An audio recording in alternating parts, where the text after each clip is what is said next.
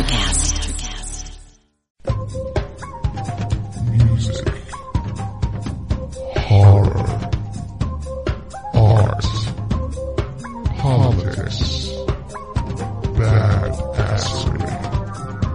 Welcome to Society 13.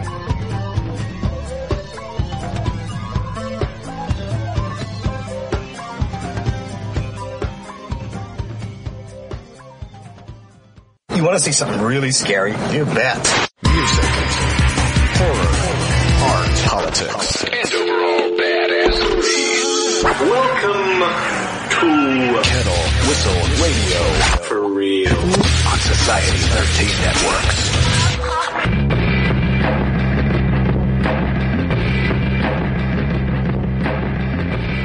Good evening, folks, friends, and fiends. Thank you for tuning in to Kettle Whistle Radio. Very special one tonight. We're on a roll lately. Good friend tonight.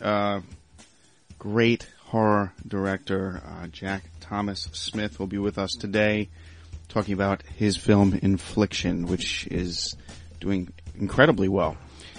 He comes with a resume, and it's more of a conversation than an interview. We had a really good time, but also very important. A couple of things here. You're going to hear some really good music. He picked out some stuff for us too.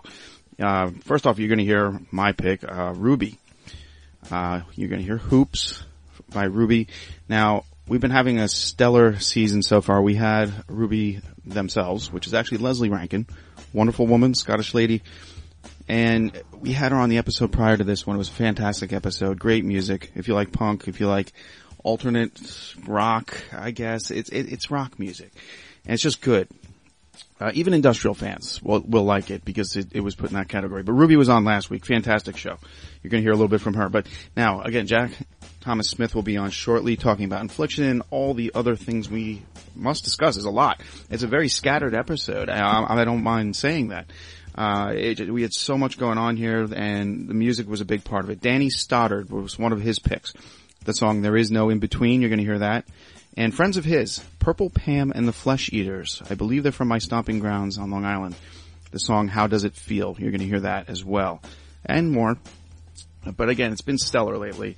And I gotta say, I'm really, this hit me while we were recording. Unfortunately, there's only today and tomorrow to do this, unless they extend it. My friends at Shrouded in Neglect, S.I.N. That is Shrouded in Neglect. Great metal band. They're having an event in Angora, Cleveland. For all you Mushroomhead fans. Here, I'll just read it verbatim here as my friend Nathan Kempner, who plays guitar for them, he sent me this. Hey, just a heads up. From now until May 22nd, which happens to be tomorrow, unfortunately, maybe they'll extend it. We are donating 50% of profits from online purchases to Stacy Hetrix, or Hetrix. This is the wife of Jeff Hetrix, aka Jeffrey Nothing of Mushroomhead. This is to help with medical and living expenses due to her recent diagnosis with stage 3 colon cancer. We were asked to play the benefit show at Cleveland Angora on the 22nd and have decided to take it one step further. Any purchase will be helping a great family out in a time of need. So stop by the website and pick up a copy of our new album or a couple stickers, whatever you can afford. If you don't have it, please share our most recent post about it. Thanks so much and hope to see you soon. That's Shrouded in Neglect. Now you can help Mushroomhead and this event. There's never too much help in this situation here. Again, Jeff Hatrix that's Jeffrey Nothing of Mushroomhead, his wife, who has stage 3 colon cancer. Go to www.shroudedinneglect.com. And I think he actually spelled Angora wrong. I think it's Agora, he says later on. But you could look it up. It's the Mushroomhead show Friday night this week. And this is for a good cause. Do what you can. Do what you can. In situations such as this, people don't come through for you. And it's nice when strangers can actually help. I talk from experience. But that just happened, folks. Otherwise, there would have been warning and we would have talked about it sooner. He just let me know last night. But thanks, Nathan Kepner. I hope we can help you out. Again, the great band Shrouded in Neglect, one of the first guests we ever had. And, coming up now, in just minutes, we're going to have the great Jack Thomas Smith. And there's not, I'll let him speak for himself. All right? Thanks for listening, folks.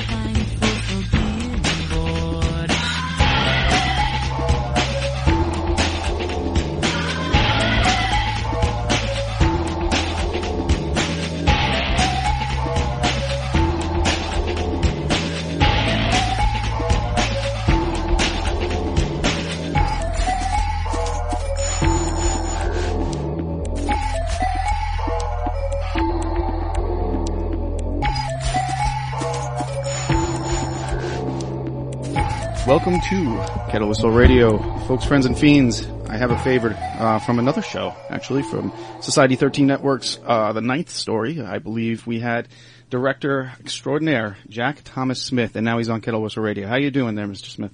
I'm doing great. Thanks for having me on. You mind if I call you Jack? You can call me Jack. Please call me Jack. Jack from New Jersey, correct? That's right, man. Yeah, you guys are where? Pittsburgh? Yeah, I'm a Long Islander. Lots of family in the Jersey area, but we're all in Pittsburgh, and this ship of ours has been really sailing well, I'm just going to say. But anyway, for those that don't know you by now, Jack Thomas Smith, director of Disorder, and the ever-growing Infliction. Yeah. Which is just an amazing film. And of course there is Regenerated Man, where you have associate producer credit as well as screenplay. Yeah, correct. Yeah, that was actually the first film that I worked on back in the 90s. Right. That was kind of the one that I learned on.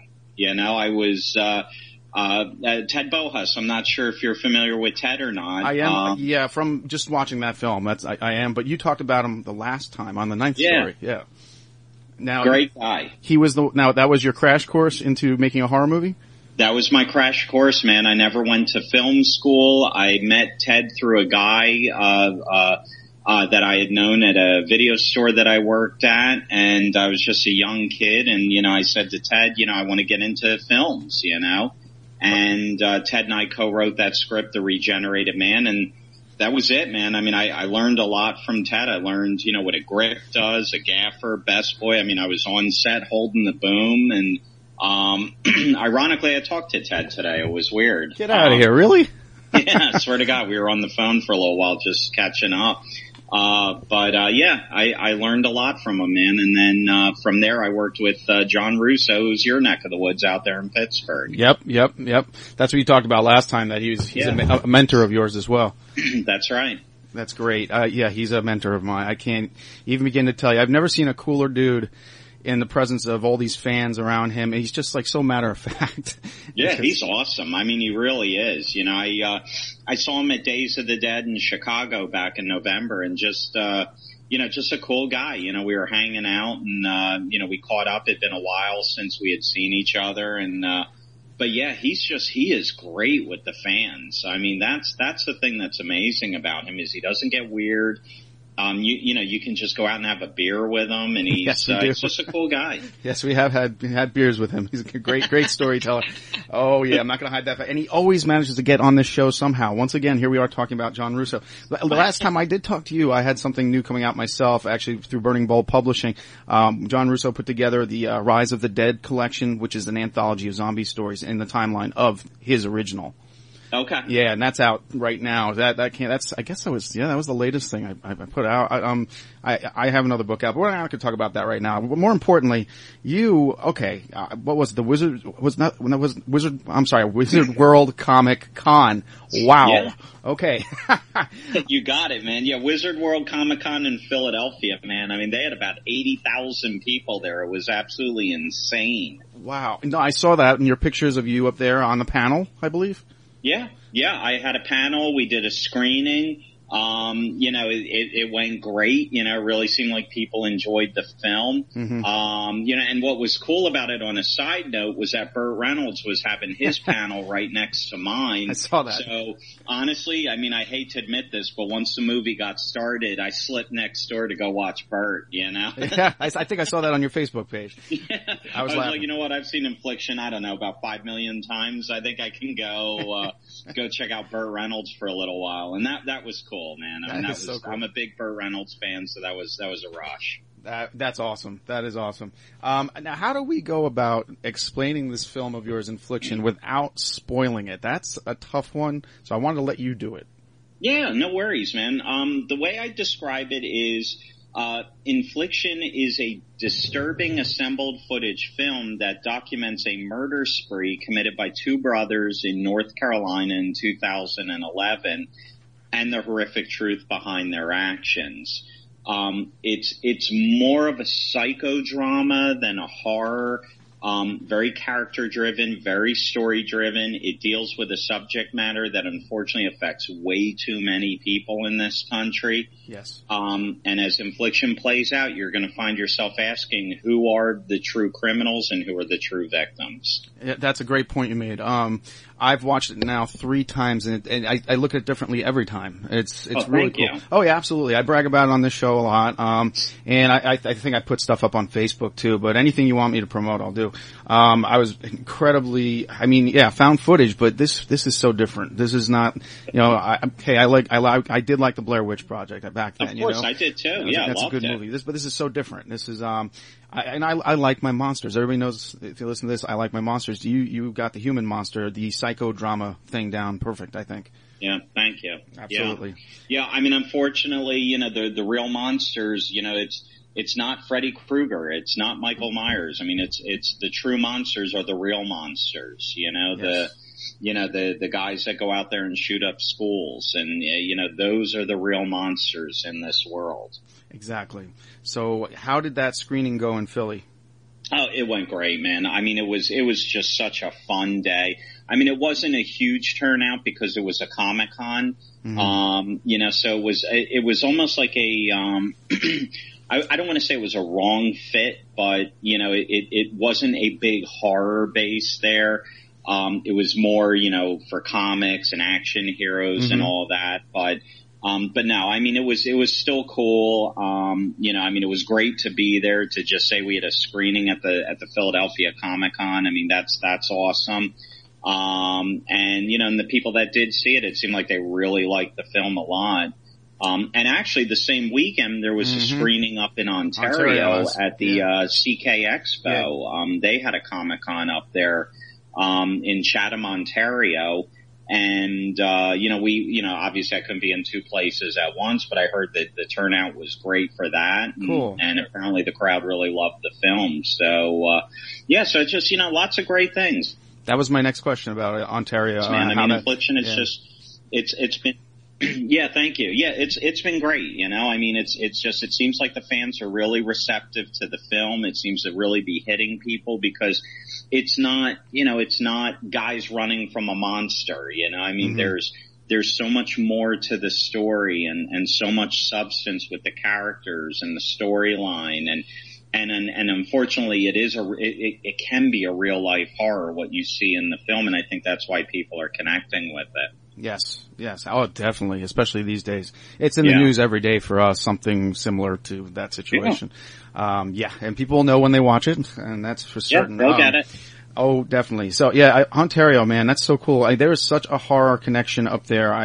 I'll get into that a little bit later, because I have some great connections in the horror world, in horror fiction, I should say. Now, so you're born and bred Jersey guy?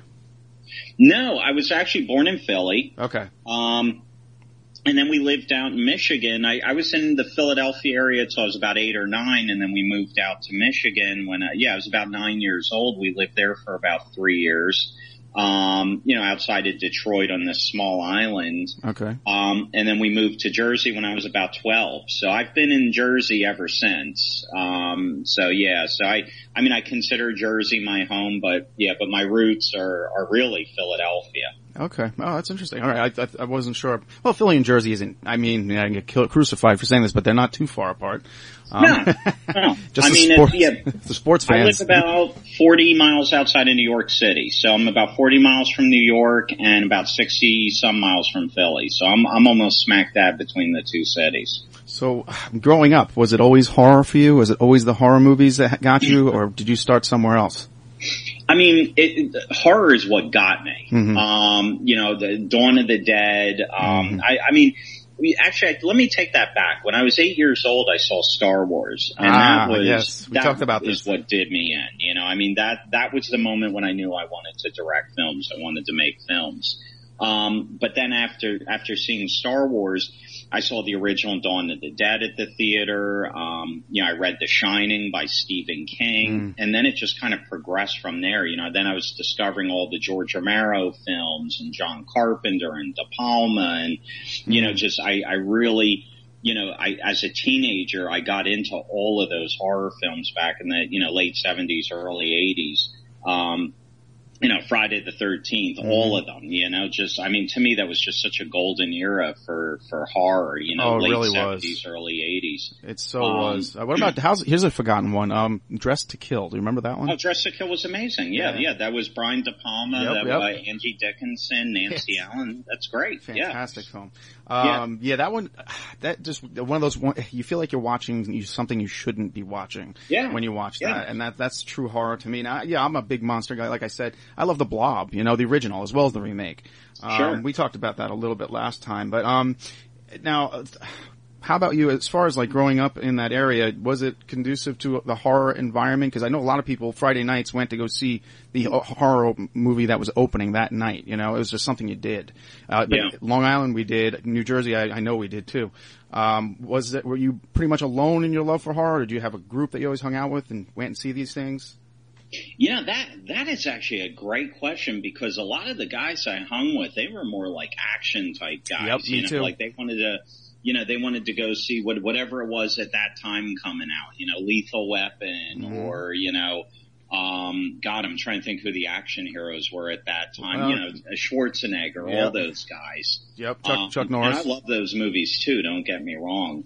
But they were, most of my buddies were more like action guys, more so than horror. I mean, I did have a few friends that were horror, you know, the one thing is, growing up in the 80s, we would have the big house parties and, we would have the kegs and everything, and Dawn of the Dead would always be on the TV. It would be Dawn of the Dead or Day of the Dead or, any one of those, Friday the 13th, The Thing, I mean, we always made it a point that whenever we had a party, we always had one of those horror flicks playing. That's awesome. Evil Dead was a good one for me too. Evil Dead. There you go. Another one. I forgot that. Yep. Evil Dead. It's really hard to compare back to those days. I tell people all the time, especially, I know a lot of younger kids, and when I say younger kids, they're in their late 20s. They go back to those movies. They know them better than the new ones. Okay. Yeah. Well, that's good. That shows her some hope then. Yeah, there's definitely some hope. Now, I want to twist this a little bit here. Music, you seem to be into music a little bit. It seems like more rock and roll than anything else. Yeah. Born and bred rock and roll, or? I'm definitely a rock guy, man. My all-time favorite band is the Stones. Yeah, that's what you told me. Yes. Yep. So I even got the tongue on my arm, man. I did it when I was 16. I got the Stones tongue tattoo put on my arm. That was a popular patch back in the day, man. And the shirt. Yeah. I have a shirt. I got to see the Voodoo Lounge tour, so that was pretty cool. Oh, cool. Yeah, cool. Have you seen them at all recently, or? Oh God, yeah. I saw them. I saw them going back to Steel Wheels, Voodoo Lounge, Bridges of Babylon. I saw the one in 2002 that I forget what the name of that tour was, but then I did see them 2 years ago in Philly. My girlfriend and I went down to Philly and saw them. And I mean, Mick's like 70 years old, and I mean, he didn't stop running the whole time. These guys were just unbelievable. 70 years old, they were just tearing it up. Yep. It's unreal. You're right. It truly is. It seems like, I don't know, the music is prevalent in your movies as well. I don't know if it affects you creatively before you're making the movie or during the movie, or do you like the soundtrack? Is that all you putting that together? Where do you stand with that?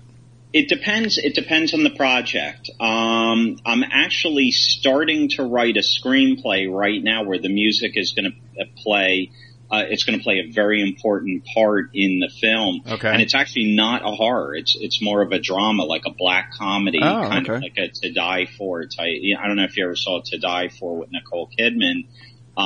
Or King of Comedy with Robert De Niro. Yeah. Believe it or not, that's, I'm working on a script right now that's kind of along that line, and the music is going to be very, very important to how the story moves forward. Like, I'm already picking out songs where I'm like, oh my God, if I can get the licensing rights on this would be perfect, Well, that's like us tonight. I wanted to have you on here so we could spin some new music for folks too. What we heard earlier today was, Ruby, which is a Scottish lady, Leslie Rankin, who was broke in 95 and then just has a new album out in 2014 actually, and she's back again on the scene. It's really good stuff, and I'll have to introduce you to some more of it there, Jack. But now you introduced me to some stuff, and we're going to play another tune here. This Danny Stoddard, is that correct?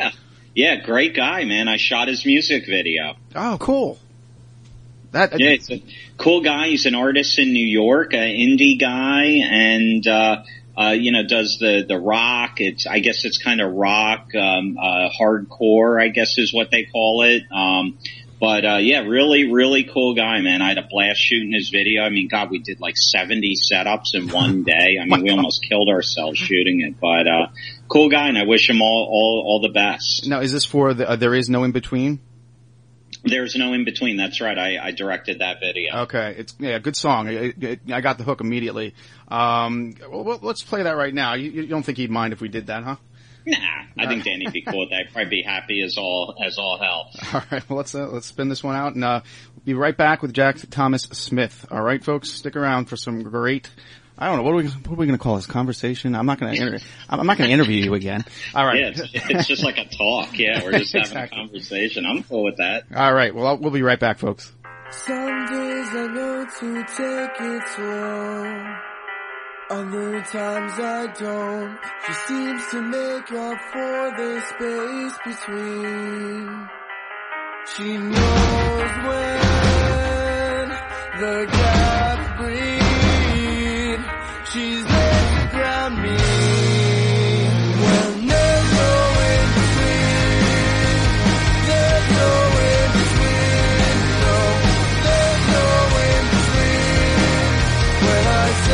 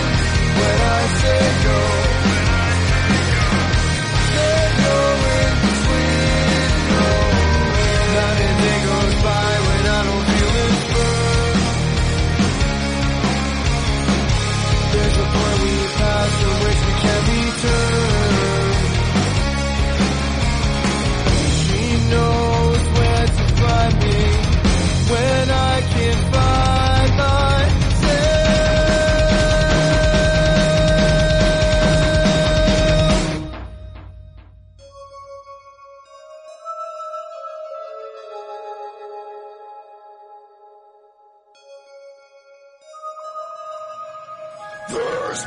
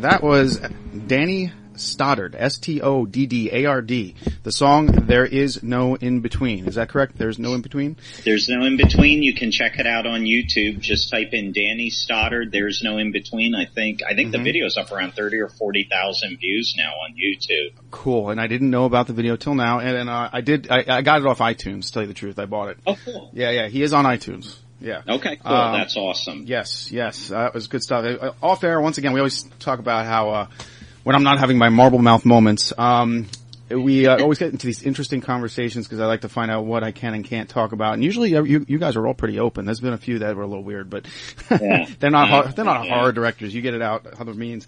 You were working on a project last time called In the Dark. And Correct. I was really excited about this and I was hoping it was going to happen. I'm still hoping it's going to happen. We're working on it right now. Essentially where it's at is we're trying to raise the startup capital. And what In the Dark is about, it's an action horror film that takes place on a small island in Michigan.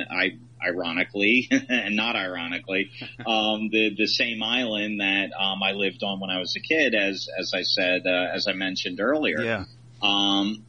So, on this island, it basically gets overrun by zombie vampire creatures, and there's a handful of people left alive. They got guns. They're blowing the crap out of these things. There's thousands of these things. And the main characters are battling them, trying to get off this island to the mainland. And that's kind of the popcorn version of the film. Right. But underneath it, there's a pretty strong theme. The underlying theme to the film, it's a play on immorality. And what I mean by that is, the main character, his backstory is he had paralyzed his best friend in a drunk driving accident. Oh. Another one of the main characters is cheating on his wife. Another main character is a teenage girl being abused by her stepfather. And even these zombie vampire creatures, their need to feed is almost like a crack addiction. They're almost like drug addict vampires.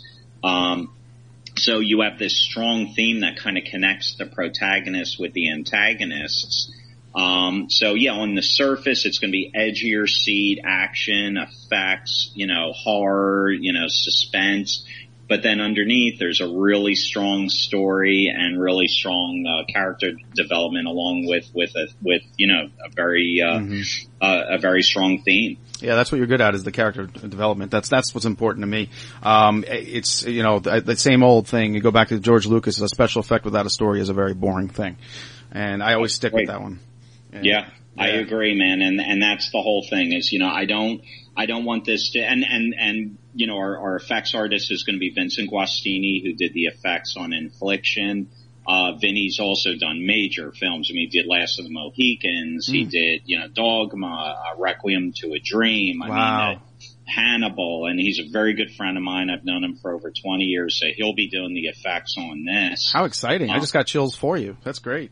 Oh yeah, and that's the thing is, we don't want to go crazy with CGI, I mean, I want it to be mostly practicals, maybe some, CGI just to kind of, in other words, if we've got 100 zombie vampires running at people, we can just multiply them in post. That I'm okay with, but I don't want, I don't want bat creatures flying around that look like Who Framed Roger Rabbit,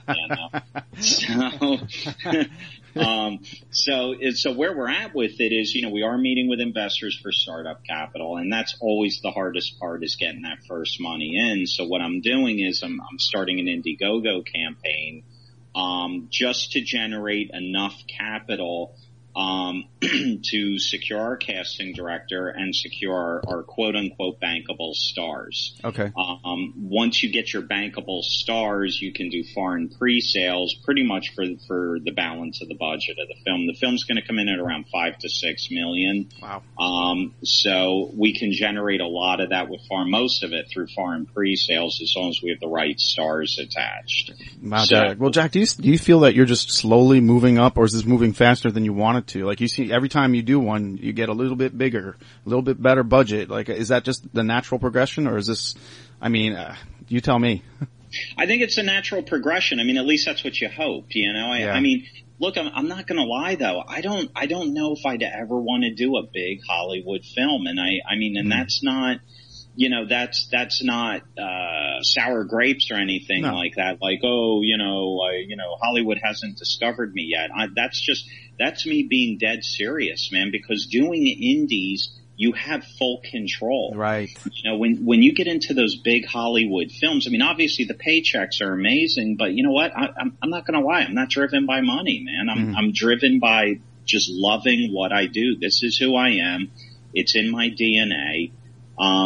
So if I had the option of doing a film like In the Dark, which might be, $5-6 million budget, or doing, I don't know, Final Destination 15, and they want to offer me a ton of money, I would do my film, man. That's just where my heart is, Yes. So yeah, if this continues where I keep kind of inching my way up, but doing what I love to do, honestly, man, I won the lottery, that's just, I'm the happiest guy in the world, I couldn't be more blessed. I understand. I do. It's like, yeah, you give birth to these things and you free your head up, and then you can move on to the next one, which is great. Which is really funny. This is personal, actually. How much we understand each other. When you told me, I was at the Ninth Story recording when I met you the first time. We met through the cyberwebs anyway. Yeah. And, we were talking about the movie In the Dark, and like, Dan, the voice behind the Ninth Story, saw me, like, I had this look of shock on my face, and then I sulked real quick, because that was the working title for a book that I had coming out. Oh, jeez, I'm sorry. No, it's cool. And I'm just like, well, all right, great minds. Okay, we'll go with that. But, In the Dark, so I don't know, I changed it to like No Longer in the Dark or something. I'm sorry. No, don't worry about it. It's not done yet. I don't know. But I thought it was really funny, because I just I deflated up. Oh, wow, I can't use that now. It was the funniest. I don't know. I thought it was funny afterwards. I was just sitting there sulking, like, I can't believe it. But yeah, good stuff, man. I'm looking forward to this movie, and it better come out. I've been thinking about it ever since. And, you're actually in a movie coming out. A friend of mine, I set you up with, Mr. Johnny Daggers, Dagger Vision Films. That's right. Yeah, that's right. Thank you. Yeah, I forgot to mention that you had hooked us up. Yeah, Blood on the Reel. Gonna be out sometime, I want to say after summer, maybe. I think you said September. But yeah, this is, had you written all over it? Cause he was writing, when he's writing the script, the trials and tribulations of making indie film. Yeah, that's right. Yep. And what we did was we went to a theater in Lake Hopatcong, New Jersey. I know where that is. And and it's over at Camp Jefferson. They've got an outdoor amphitheater over there, and then they also have a smaller, just regular indoor theater on their premises. We did the whole shoot there. I sat in the theater, the DP, who also shot Infliction. He set it up so it looked like there was, projection light coming from the projector booth. And, and I just went through the whole thing, just told some of the good stories about doing indie films, some of the struggles with it. So yeah, we got everything over to Johnny, and yeah, I can't wait, man. I can't wait to see the finished product. I got to see some of it. I'm in there too, believe it or not. Yeah. Cool. Yeah. Okay. I'm in there. He wanted to have at least one horror writer in there. Well, I guess you'd say novelist, whereas most of it was directors. I'm sure there's some screenwriters in there, but yeah, I don't know why, honestly, he wanted me in it. I'm sitting here thinking for reasons. I don't have anything for you, but, I was curious how your piece, like what you're going to be talking about, so that should be good. I didn't get to see it. He's back in Annapolis now, so he's working on getting that out, and he'll be happy when that's out. I think it's going to be very interesting. I think it's going to be really good. I can't wait to say it. I mean, I just kind of walked through, just some of the pitfalls in indie filmmaking, just some of the horror stories, some of the successes, it was almost like I wanted to kind of give an arc, that yes. You go through all this crap to make your film and, blood, sweat, and tears. And then at the very end, you have that payoff. It's like you said earlier, you give birth to it, Yeah. And, that was kind of what I was trying to do with it. So, yeah, so I know he shot me an email and he said that the footage looked great. Oh, cool. So I'm excited. I can't wait to see what it all looks like all put together. I don't know how, something like 52 directors were contacted, and I think he's getting about 35 of them in there or something like that. Holy crap. Yeah, depending on the story. It could be just 5 minutes here, 10 minutes there. I'm not sure how he's doing it, but I asked him, I was like, this is going to be over 2 hours? How are you going to do this? He's like, I don't know. Maybe do part two. Do one and then two, That's a good point. DVD extras, you put the rest of them on there, something like that. That's a really good idea. Yeah. Let's see here. Okay. I guess I have to go there with you.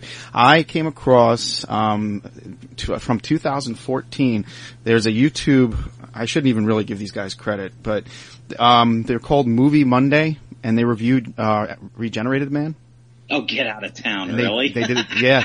They did it last September. I have to see that review, man. I don't think you do. It was last September, and honestly, I think the guys are too young to realize what was going on at the time, why you preferred to use certain latex over CGI. They also didn't mention that you had Debbie Rochon in it. Oh, okay, yeah, that's right. Yeah, Debbie had a small part in it. Yeah, but they overlooked that, which tells me I don't know that they really knew what they were talking about. Yeah. But I think it'd be funny if you shot them an email afterwards. Hey, thanks for the review. Yeah, that's hilarious, man. I gotta check it out. I think it's funny. That was, Ted, yeah, like I said, Ted directed that. Mm-hmm. And, I saw it. Was I co-wrote the script with him, helped him raise the financing, and I just kind of cut my teeth on it, Oh, I saw the movie. I enjoyed it. I don't care. Yeah. I was into all that, and, after like Toxic Avenger and all those other things going on, there's some fun, I don't know. I love the genre. So when it comes to latex and monsters, I loved that scorpion crab thing at the end too. Oh man. Oh, that's right. Yeah, that's right. At the very end, and the eye opens, right? That was cool. Yeah. See, oh my God. You know what, man? It's been so long since I saw it. It's funny. I've like completely forgotten certain things with it. But yeah, Vinny actually did the effects on that. My friend Vincent that's Bostini, awesome. That's how we met, was on Regenerated Man. See, I don't think, now once again, these are two young hipsters. I didn't have the patience, but I did. I sat through I think it was a 30-minute, it's just two guys sitting at a table with your VHS in their hand. My God. Yeah, they said they bought it for $6 at a garage sale or something. I don't know. They tried to be witty, and it just came across as too hipstery. I don't know, like they were just too cool for the room, and I don't know. But now they're going to get some airplay because of this. Now I'm to blame. What can you do? But hey, I like to share with everybody. They can thank me one day, maybe. But they didn't mention Debbie being in the movie. It's like, guys, they were looking at the cover like, nah, there's really nobody in this. And I'm like, oh my God, what is wrong with you? But yeah. That's right. Debbie had a supporting role in it. One of Russo's buddies. Yeah. Well, she was also in Santa Claus. That was a movie I worked on with John. That's right. I own it.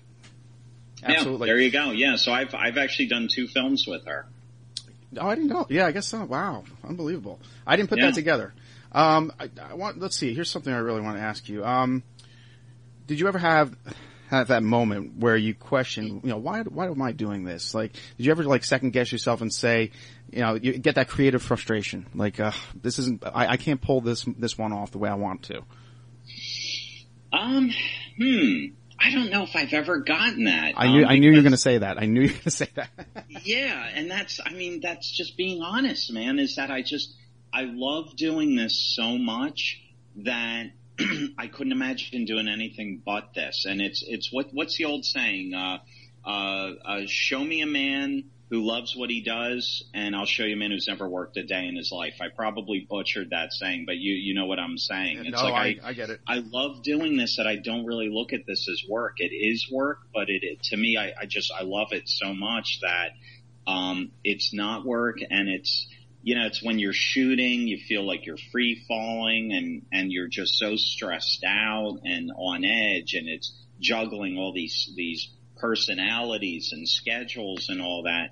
And then, when you're done shooting, you're fried and burnt out. And then you go through the whole editing process, and it's like, oh man, is it ever going to get done?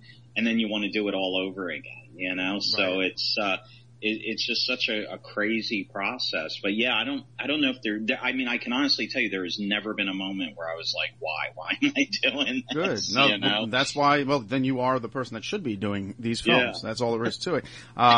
You proved it yourself time and again. So, again, I can't wait for In the Dark. But there's a lot going on in the indie world right now. And, Blood on the Reel, that's coming out soon. I have a list here, and you're in the same company with some of these people when you do these shows. Have you heard of Pieces of Talent yet? Pieces of Talent? Yeah. No. Okay, that's one to look for. I'm sorry to say, I haven't. That's one to look for. Joe Stauffer is the director's name. Catch it at one of these, when you go to one of these conventions, if you could see that. It's okay. So good. It's so good. It's about this, a guy is making a snuff film, basically. But he's doing it by, putting an ad in the paper and needing directors, actors, producers. Oh, wow. And okay. yeah.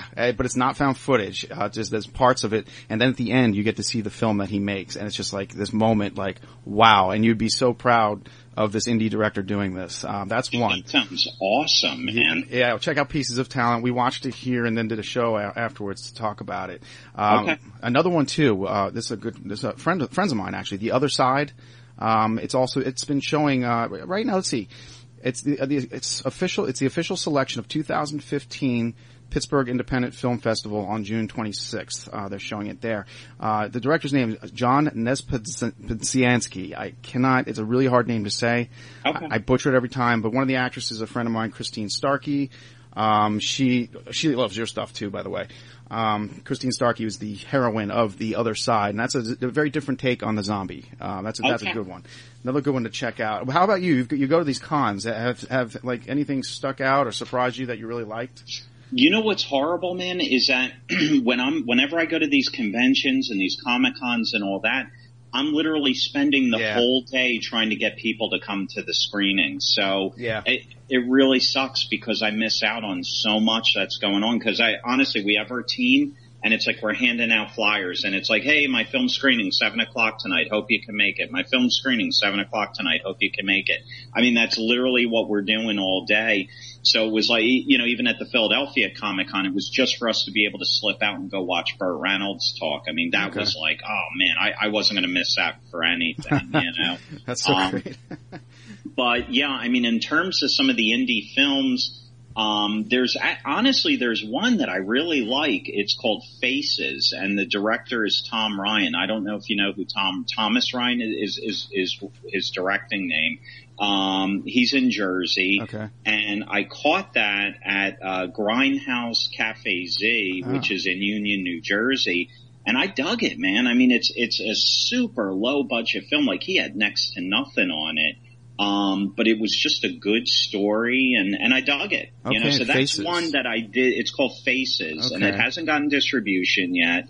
But yeah, a good film. That's cool. All right. Well, yeah, I love these leads. I'm going to write that one down. Okay. Let's get to your other band pick here. Okay, cool. Yeah. You call this one out? Absolutely, man. Yeah, Purple Pam and the Flesh Eaters. I've known Pam going back to Disorder. Her song Take Me Away was in Disorder. That's right. I directed that video, which was on the DVD. And then for Infliction, she wrote this song specifically for Infliction. I directed the video for this as well. And this is on the Infliction DVD right after the film. So yeah, Purple Pam and the Flesh Eaters, and how does it feel, man? It's awesome song. Good stuff, good stuff. Now, it was not on iTunes, so you gotta tell Pam that. She's gotta get on there. But, it is on Reverb Nation, so. Cool. Okay, let's go with this one. Here's Purple Pam.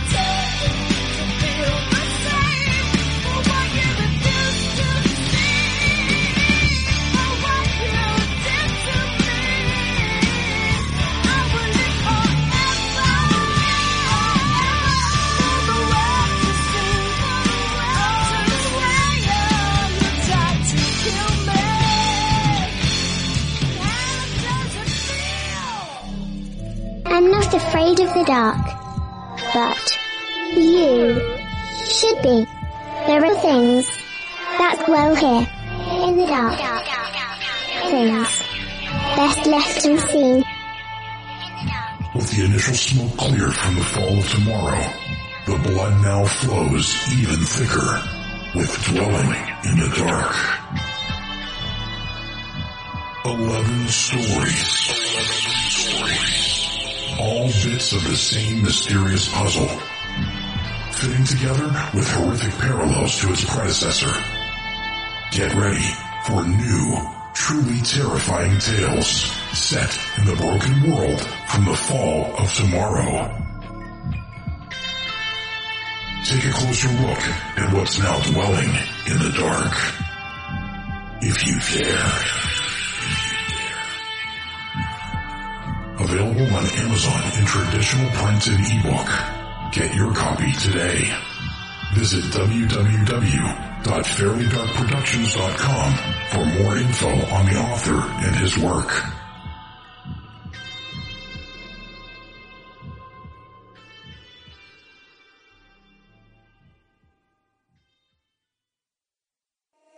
Still here?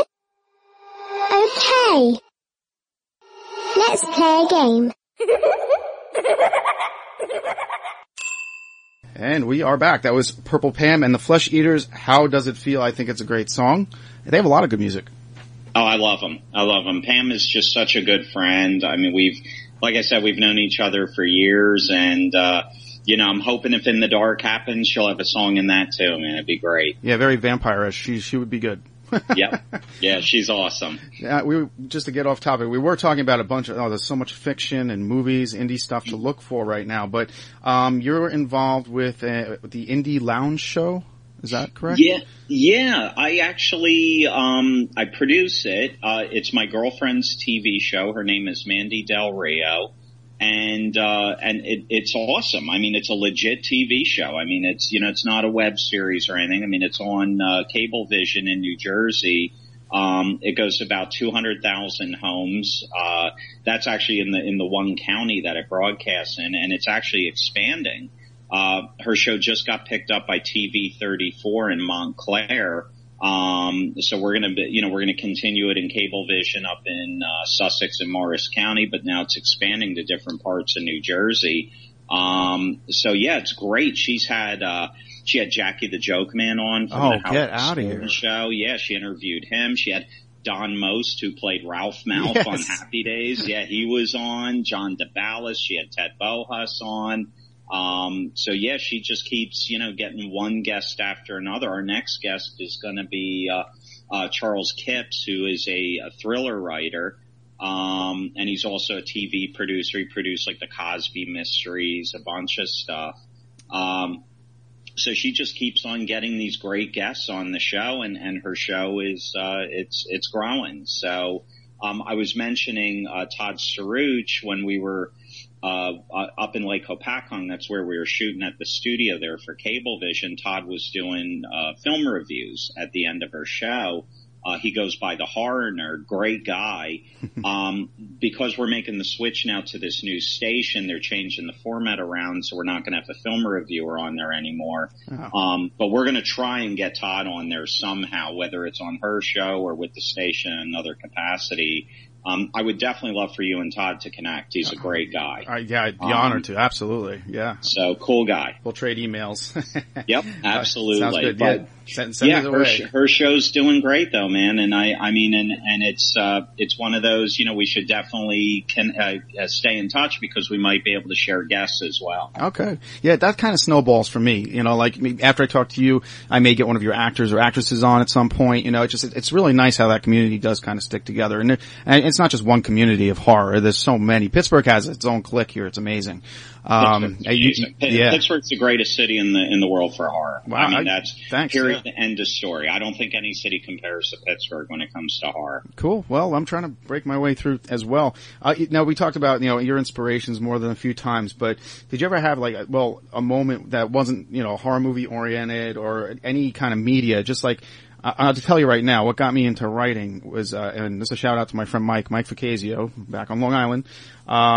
We used to sit in 5th grade and draw these monsters, these hideous monsters, like the cover of the Queen album where the robots smashing them in their hands. Me and Mike used to just draw these things and get in trouble doing it. And then we realized, wait, there's an audience for this. And it can get you in trouble. Awesome. But did you ever have that moment, like something, I don't know, a sketch or just in a weird place at a weird time and you're like, you know what, I gotta make horror. That's all there is to it. Yeah, no, I mean, not something like that. I mean, for me, it was pretty much the two defining moments for me was like I said, when I was 8 I saw Star Wars at the theater. Yeah. And then reading The Shining when I was about 9. And that, at school, I was reading that book obsessively at school instead of paying attention.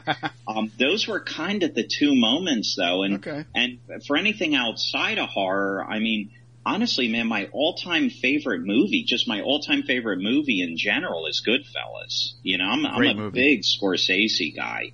And I love Apocalypse Now too. So, I'm not all about horror, I mean, and it's not all horror or nothing, Oh, I agree. Yeah. It makes it that much better when you come back to it, if you ask me.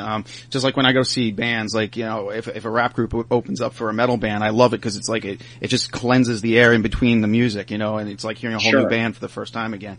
But yeah, there's there is a lot of good horror reading out there, and I came across something and I thought of you immediately when I shouldn't say came across. My publisher signed this guy and sent me the book to review and put a little blurb on the inside cover.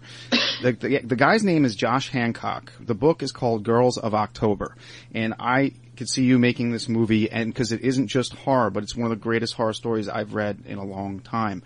Oh my God! Okay, I'd love to read it. Just imagine a newsreel, a fake newsreel that makes you believe this really happened, and it's excerpts from like a radio broadcast, TV footage of this girl who just committed these horrendous murders, supposedly.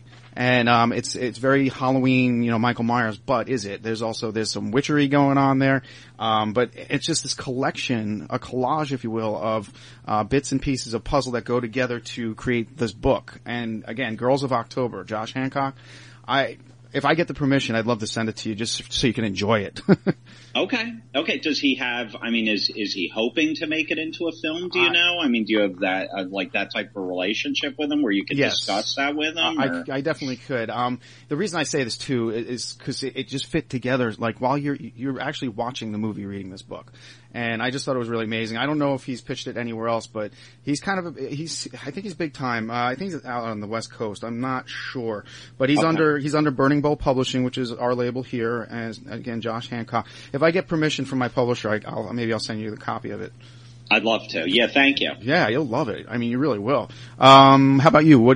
You probably don't get to read anything. Yeah. I haven't. Oh my God, it's been so long since I've read anything, man. I am so far behind on everything. Between, making Infliction, then marketing it, and then trying to get In the Dark off the ground. Mm-hmm. And it's like, I'm having a hard time even watching movies now. I saw Fury. The other night with Brad Pitt and John Bernthal, which I thought was great. I wanted to see that. Yeah, it was a good movie. I saw that. What else have I seen recently? American Sniper, which was awesome. Yeah, okay. But yeah, man, it's been, I just wanted to, read, oh my God, what was it? Animal Farm. That's funny. That's on my shelf too. I've been wanting to pick that up. Yes.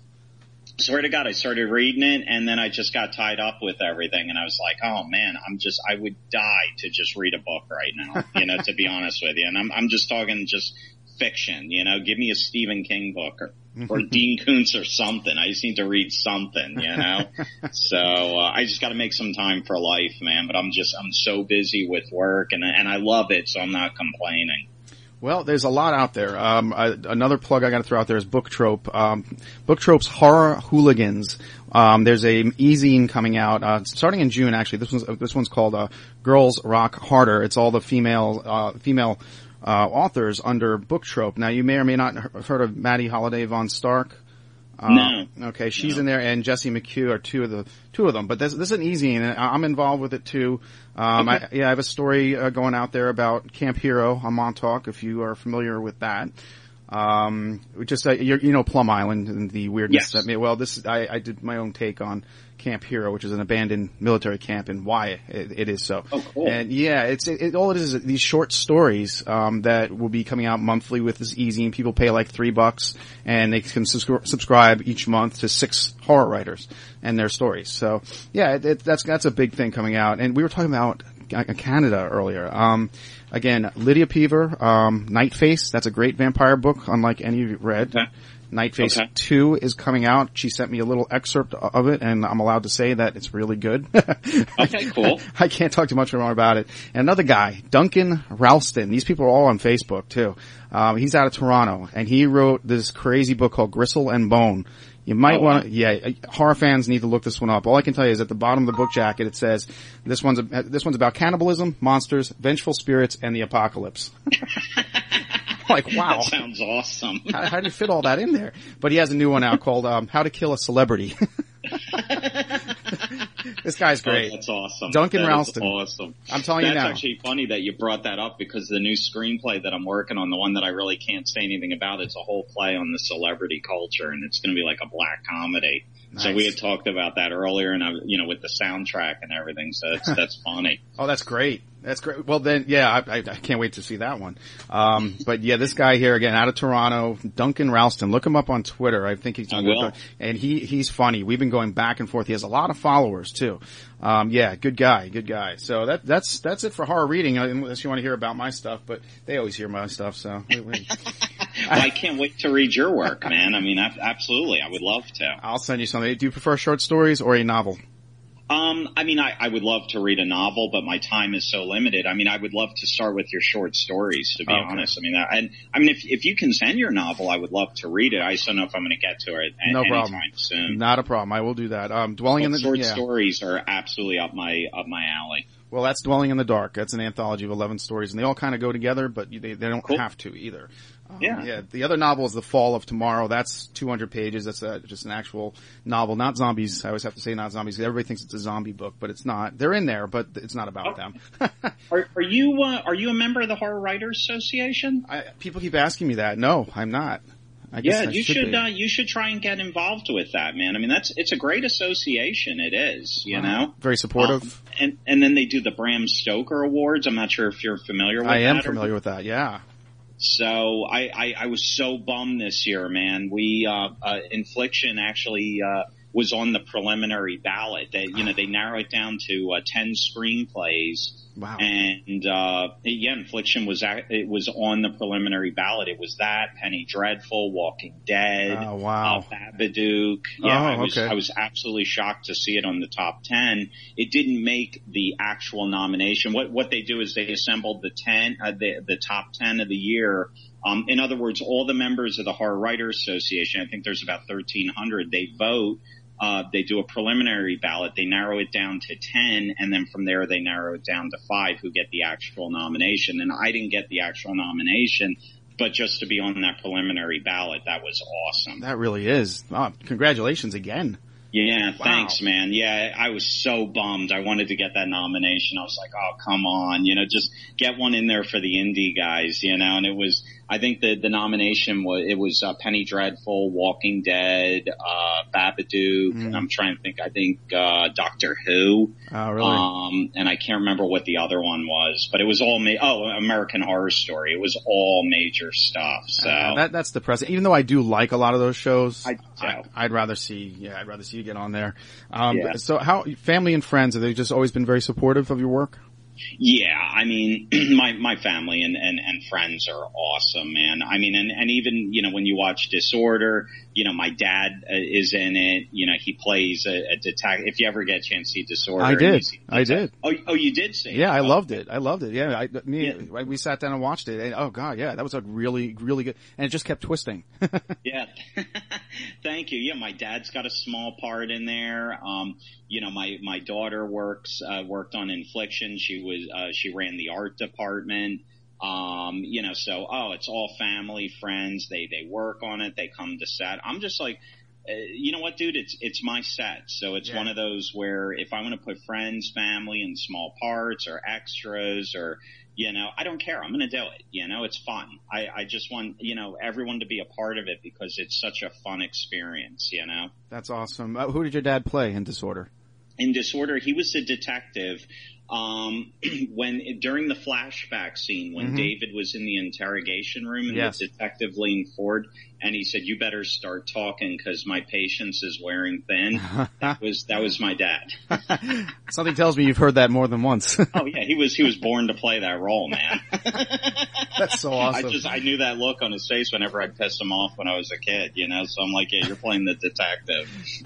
That must be, that must be good karma because I had my dad on this show too. We talked about him going to see the Beatles at Shea Stadium back in the day, and and that was just like my 5th episode ever, and we've only just climbed further and further up. So yeah, I don't know, something about having your father involved, I guess. I don't know, dude. It's fun, I mean, why not? If you should always count on your family to support you and friends and everything. I mean, that's what it's all about, I agree. We talked a little bit about soundtrack. Do you have the final say with all your soundtracks? Is that like you want creative control over what music is played in your movies? Oh yeah, absolutely. Okay. Yeah, I mean, both, with Disorder and with Infliction. Yeah, I mean, I picked all the songs. Okay. They were all indie artists.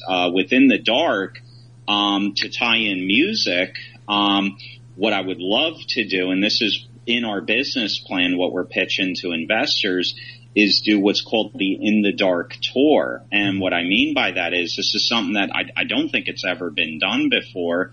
You put together a soundtrack for a film, and all the bands that are on the soundtrack, they go on a tour, together, like a city to city tour. You get a sponsor behind it. So not only is it generating revenue for the film, for the investors, but it's also a marketing campaign to create exposure for the film. So, nice. Very nice. Yeah, so I think that would be totally cool, and that's in our proposal, and so we want to swing for the fences with this one. Cool. Well, with this, the advent of your In the Dark coming out, do you like to be involved with the special effects side of things? Yeah, I mean, to the extent that I need to guide them. In other words, I'm one of those that if I don't know what I'm doing, I'm hands off. I don't want to overstep. I don't want to get in the way of anything to a point where I screw it up. Gotcha. So, in other words, within the Dark, everything's storyboarded. So essentially what I would do is just give all my storyboards to Vinny and be like, hey, this is how the scene has to look. This is what it's going to look like in terms of an effect. How do we make this happen? And then discuss it with Vinny and come up with the best way to do it. And then obviously let him run with it. Let the professionals do what they do best. That's awesome. Yeah. So that's kind of how I do it. I mean, whenever I direct, I'm not one of those, it's my way or the highway. I'm very open to suggestions. Some directors, it's, shut up and do it exactly how I have it written. Other directors, it's almost like ad lib. They just let them run wild. The actors, I'm definitely in the middle. I'm open to suggestions, but at the end of the day, I have to have the final say because I know what my vision is and what the end product's gotta be. But it's amazing, when you let people just voice their opinion and have a creative input, it makes the project better, man. That's all there is to it. That's all. Yeah, I agree with that. It sounds like you have the perfect, blending of, ideas and you're open about, so you let the actor kind of take the role the way they want to take it, but you kind of guide them through it. Exactly. Basically the way whenever we, start rehearsals, I always say to the actors, right now, I know these characters better than you, but by the time we're done with our rehearsals, when we really dive into this, you're going to start telling me things about the characters that I don't even know. That's great. So, and that's kind of what happened with Disorder and with Infliction. With Infliction, Jason Mack, who played John, the lead, he was telling me things about his character. I was like, oh, I love it. I love it. It was awesome how he brought that character to life. That is so cool. Then you're watching, your own creative talent grow with other people. That's really cool to see. That's gotta be satisfying. Well, there's only one question I really have left, and I know the answer, and it's not always a good answer when I ask people this. Are you excited about the new Star Wars? Honestly, I am. Okay, good. I am. I am. I'm telling you, when I saw the first teaser, I was like, I don't know. But then when I saw you know what I'm talking about? When yes, that new trailer came out and Han Solo with Chewie at the end. Yes. Dude, yes. I got goosebumps. Oh, I still do. I felt like I was 8 years old again sitting in that theater, Thank you. Absolutely. Yes. That's what's forgotten. A reason to go to the movies again. A nice big budget one. But you know what? It's one for, everybody can enjoy now that kids are getting to enjoy it like we did. I think it's so cool. Those scenes in the desert with the Star Destroyer in the sand. Yeah. And they fly into one of the turrets or one of the back engines. That's incredible. I thought it was so cool. I'm glad to hear that. I had a feeling you would be excited. I can't wait, man. I can't wait. I was not a fan of the new 3, which I don't think anyone was. But what I do like is I'm hearing that J.J. Abrams is shooting it on 35. He's trying to go, with as many practical effects as humanly possible. Yep. Even the android. That android it's a real robot. Is it really? Real. Oh, I didn't know. That's what I heard. Yeah, because people were flipping out that the thing looked all CGI'd. It looked fake, and he's like, "No, it's a real robot." Oh wow, and he can prove that. Yeah, that's what I heard. So yeah, I mean, but oh my God, that new trailer, I was like, that was it. I think I played it like 5 times in a row. Yeah, me too. And then I sent it 5 times to 5 different people. You know, oh yeah. My cousin texted me, and I know when he texts me after a work day and I'm driving in the car and I see it come from him, it's about Star Wars. So I'm in my car, I'm like, I'm not gonna look at my phone because I'll go berserk. And he tells me, when I get home, I look at the text and he said, don't look at this while you're driving. And it was the trailer. Yeah, exactly. So yeah, what are you gonna do? But yeah, I'm really totally geeked up on this. I want to thank you for your time and the music you brought with us today, you gave to us and shared. Thanks for having me on, man. I had a blast. It didn't even feel like an interview. I mean, it just felt like we were hanging out talking, you know? We try for that. Awesome. And it's all about the music too. Kettle Whistle Radio is always music, horror, subcultures, comic books, everything that, we all, now it's all mainstream now, isn't it? Yeah. It's crazy, man. These Comic-Cons now are insane. I can't believe how mainstream comics are now. I know. It is amazing. I was a collector. I think we talked about that last time too. Yeah. I'll buy stuff every now and then. I love the independent comics. You know what? I have to send you the free comics, for Free Comic Book Day. Myself and, John Towers, who was the artist and a fellow writer behind it. We sent out the 4 issues of a comic we did about 5 years ago. Oh wow. Yeah, it's pretty funny. It's called World Zombie Wrestling Association. Okay. Yes. That's awesome. Dig, if you will, the picture. Imagine Buck Rogers, arrives back on Earth, very Planet of the Apes, but it's zombies. The Earth is run by a megalomaniac robot who, is bored, and so he starts the Zombie Wrestling Association, and our hero, who also has a robot with him that hates him, get involved in tag team matches with zombies. Dude, that's awesome.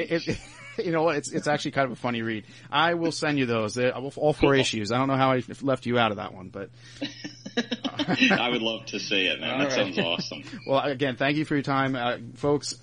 I mean, you got to check out this guy's film, Infliction. Jack Thomas Smith has made. He's blown me away. Again, I think I've watched it 3 times, maybe 4. It's worth watching half dozen to get it all in, I think. But yeah. Yeah, so when's the next time it can be viewed? Where can people see this? With Infliction in terms of a screening, I don't know yet. I think we're booking one in Indianapolis at Days of the Dead at the end of June. You're going to be there? Now that looks like it's going to be the only one for the next couple months. Jack, you're going to be there?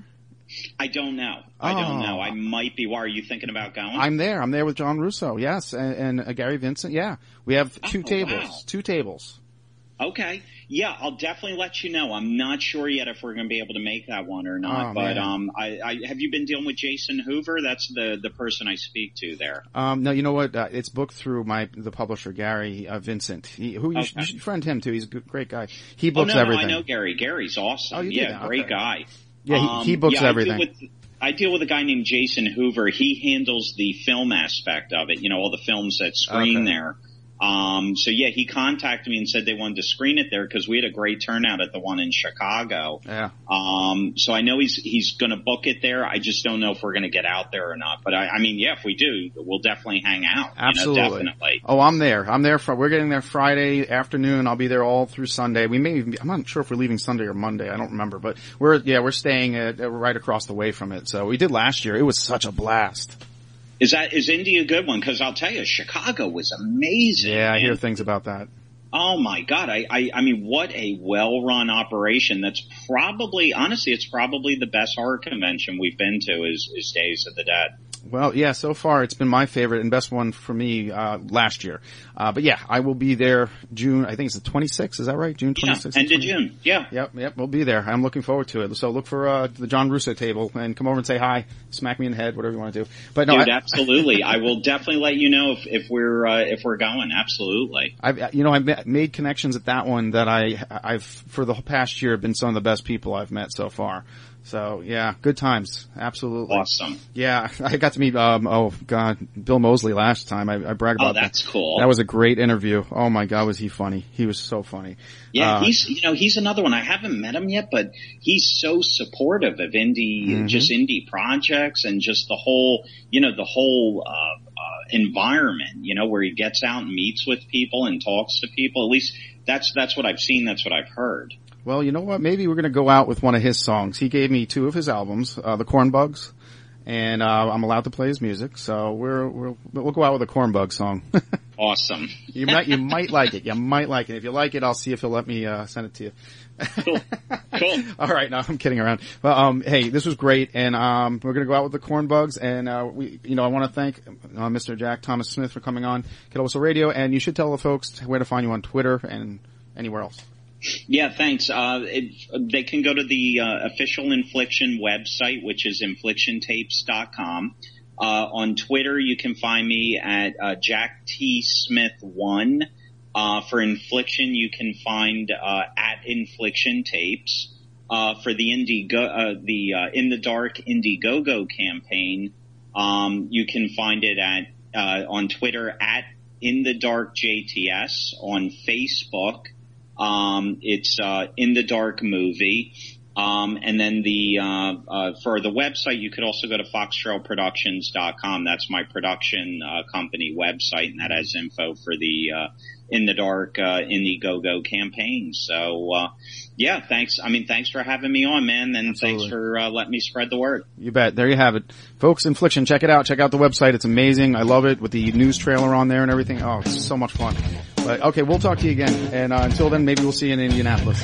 You got it, man. Thanks. All right. Good night.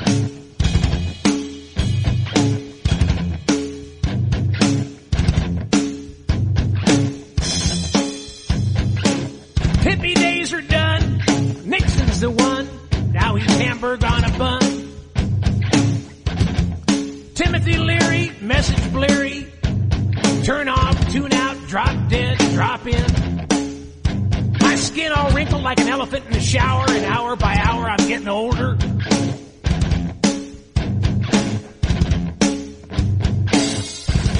Hippie days are done. Put your clothes back on and mourn me in California.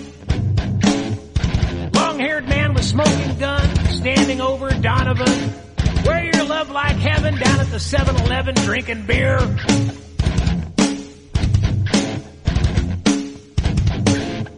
No more love pig dandelions, no more iron butterfly, no more getting high on sin, no more ho ho ho Chi Minh.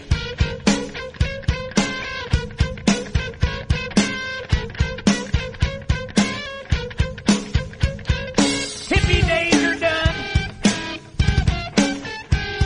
Where's Moonbeam, Joy, and Evelyn? Stashed in the freezer by this old geezer. I thaw them out, I pop a pill, and man, they taste good on the grill.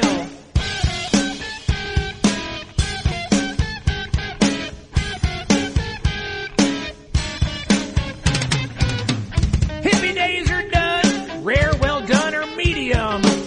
You want some? It's real good. You like it?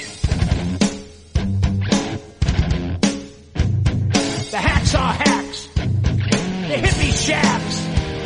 The crash pads love beat hippie dads. Crash pads love beat hippie dads. Hippie days are done.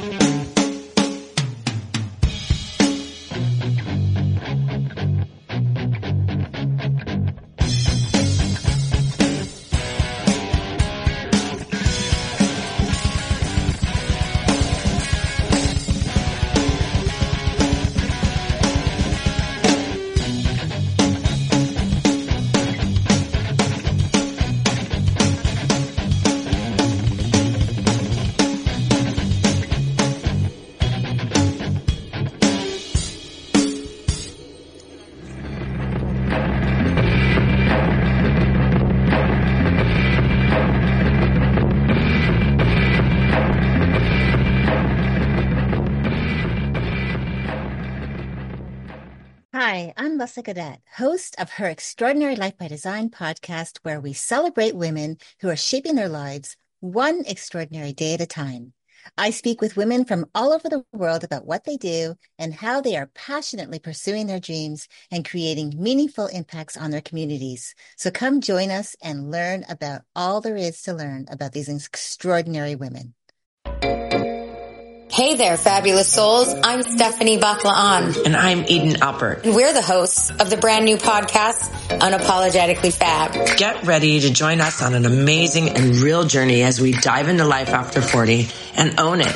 We're all about changing the narrative, leaning into who you are, and living a life by your own design. Join us as we embrace life unapologetically and redefine success. This is Unapologetically Fab, an Electric Cast production. See you there. Electricast. Electricast.